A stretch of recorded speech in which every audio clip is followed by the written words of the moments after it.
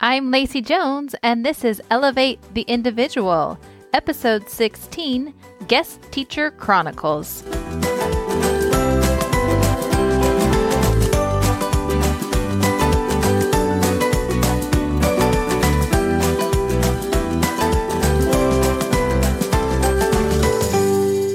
Alrighty, did you notice the name change? That's right, lots going on around here. I have officially named this podcast as Elevate the Individual. It's a concept I've been pondering on, and this is episode 16, so I've kind of just been rolling with things, trying to see if that name would ever, come to life, kind of like naming your baby, right? You've got 9 months to think about it. Well, I've been thinking about this for 15 episodes now, and we're going to roll with Elevate the Individual. And if my podcast, when it turns 16 years old, decides that it needs to change its name, we can go through the paperwork and do that. But for now, we're going to let it ride. And there's just been a lot going on around here as I continue to lay the foundation of this business and work on my mission statement and kind of that elevator pitch of what's going on and the work that I'm doing. And I was recently working with a client on some of her business fears as she scales the value that she creates for her clients. And at one point I showed her that one of her thoughts is kind of the result of her taking a stance and standing firm in it, and that she's going to receive a variety of feedback from others about her stance. Some of it's going to be positive, some of it's going to be negative, but that she knows exactly where she wants to stand and the change she wants to facilitate for her clients, and then the value that she wants to add to this world. And that's really where the beauty is.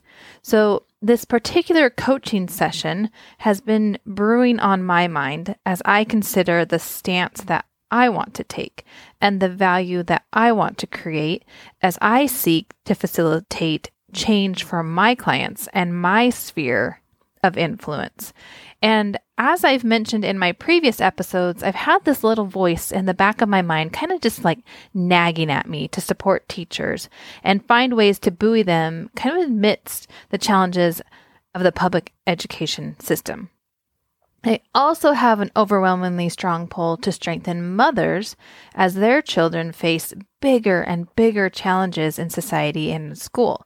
So I've been doing a lot of pondering on how I can kind of mesh these two spheres together. And from the beginning of my coaching journey, my mission has been to strengthen the individual. So for example, take one individual mother. As we work together to uncover and strengthen her individual strengths and talents, while also noticing and acknowledging and processing areas of concern, she can move forward better able to lead her children from a more confident state. And she's going to guide them through their challenges in a way that honors who she wants to be as their mom. And as we do this work, we raise a generation of youth that are more emotionally mature, and then they launch out into society and create a more positive impact as they develop their individual talents and passions. So it's kind of this snowball effect as we first seek to elevate the individual mother. And that's why my kind of slogan has been raising confident mothers, with this idea that raising truly means to elevate. Well, as I've pondered on how I might use my voice to support teachers, I have again gone back to this idea of first elevating the individual. So if we can support teachers in a way that promotes their own ability to see how truly valuable their individual talents and voices are, I believe we will help to heal the public education system from within. So one teacher, one classroom, one school, one district at a time, no longer waiting for the higher-ups and the politicians to do the work for us. The public education system is in crisis mode, and it has been, not just as a result of the pandemic, right? The pandemic put a spotlight on many of the weak areas in the system, and it broke holes in these failing structures. But with all that being said, there's good news. And the good news is that the solution to the changes needed is already in place. Our teachers are the solution. They are smart. They are talented. They are gifted individuals who have dedicated their lives to creating a better future for society. But they are tired and emotionally drained, and rightfully so. They are overworked. They are undersupported. So this kind of brings me to the next puzzle piece in this equation. What if, as mothers, we step up to support the teachers, to provide honest relief in ways that are helpful and supportive of the individual teachers and the educators in our lives? Is this too big of an ask for a group of individuals, these mothers, who are also tired, also overworked, and undersupported? So all of this has been on my mind, but I really believe that through the coaching process that I use with my clients, we can relieve the tired. We can create energy, and we can have these two groups work together to elevate the individual and strengthen the whole. So, as you know, when we choose certain thoughts, our brains are going to start to seek evidence for how they are true. And the past couple of weeks, I've been seeking ways that mothers can support teachers while continuing to nurture and protect their own mental, physical, and emotional needs. And I have seen so many beautiful examples pop up. And as I've been working to share these stories with you on this podcast, it's prompted me to reflect on kind of my own talents and my own skills that I've developed throughout my life to see how I can help in a bigger way. So I mentioned on the last episode that I decided to become a substitute or guest teacher for my school district. And this is something I never thought I would do. But through a series of events, I really felt like it was something I needed to pursue. So this past week, I completed all the paperwork with the district, got my fingerprints done, and all the official certification process.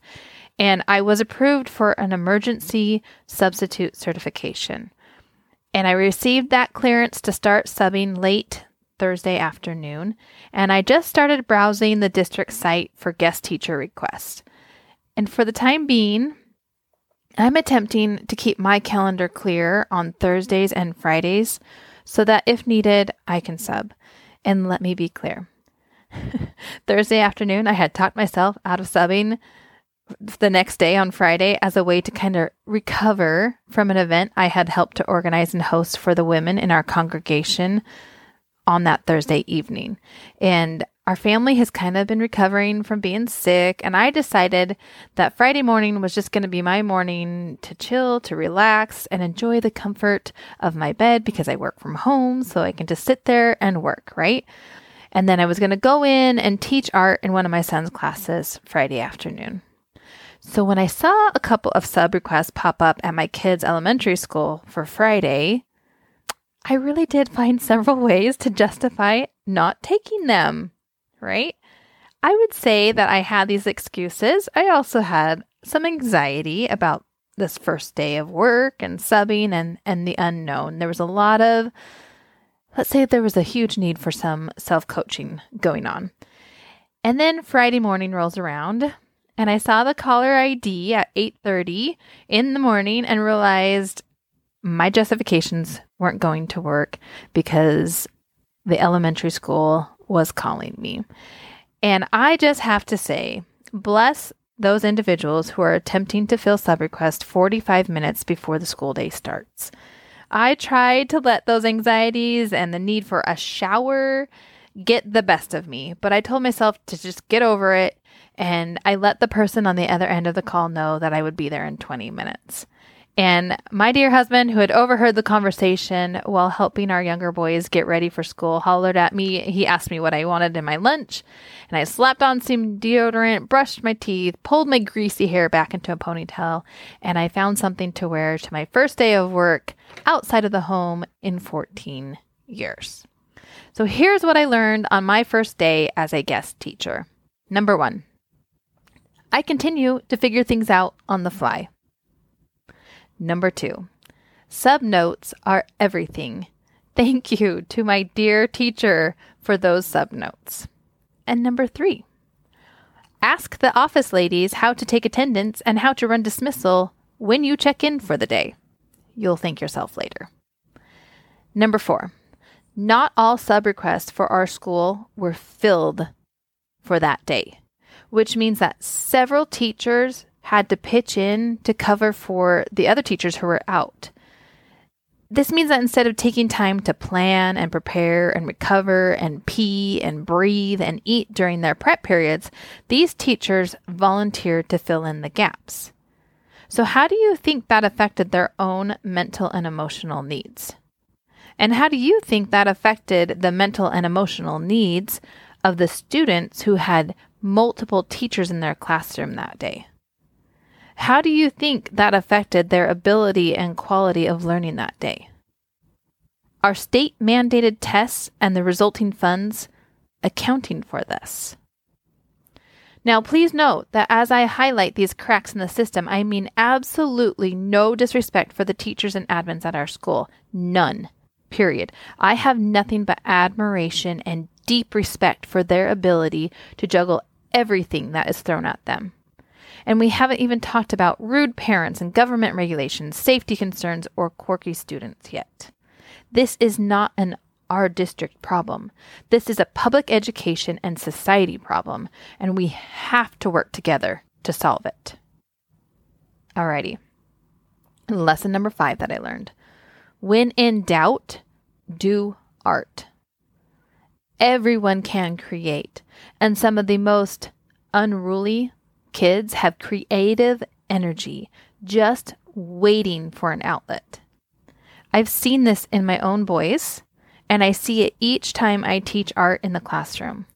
So I'm an art docent for the class that I subbed for, and I had previously canceled an art lesson for that class due to the sickness within our family. So as I'm subbing, I noticed some gaps in the schedule while the kids were at recess. So I quickly ran to the art room and pulled some liquid watercolors, some watercolor paper, some crayons and brushes to teach the wax resist lesson that I had previously prepared. And we managed to complete the project in steps around the previously prepared items from the teacher. And when I teach art, I encourage my artists to work at a level 0 voice. Because yes, I love quiet and that's how I operate. But as I tell them, I want their creative energy to travel from their brain to the tip of their paintbrush and not get lost along the way as they open their mouth and chat with their neighbor. And I don't want their neighbor's artistic energy to get used up trying to block out the chattiness instead of creating their masterpiece. Okay, so one of my favorite things to watch is when this wiggly, restless child lights up and is able to channel their energy from their brain through their arm and onto their paper, right? It's this beautiful thing watching what they create when given the opportunity. So now I turn to you, dear sweet listener. What beautiful thing will you create when given the opportunity? And if the opportunities are not being given to you, how will you go out and create the opportunities? What work do you need to do mentally and emotionally so that you can push yourself outside of your comfort zone to create those opportunities that you want and to use your talents and abilities to be part of the solution? How are you using your resources, whether they be time, money, talents, skills, or energy, to improve someone else's world, even just a little bit? Will you join me as we seek to elevate the individual?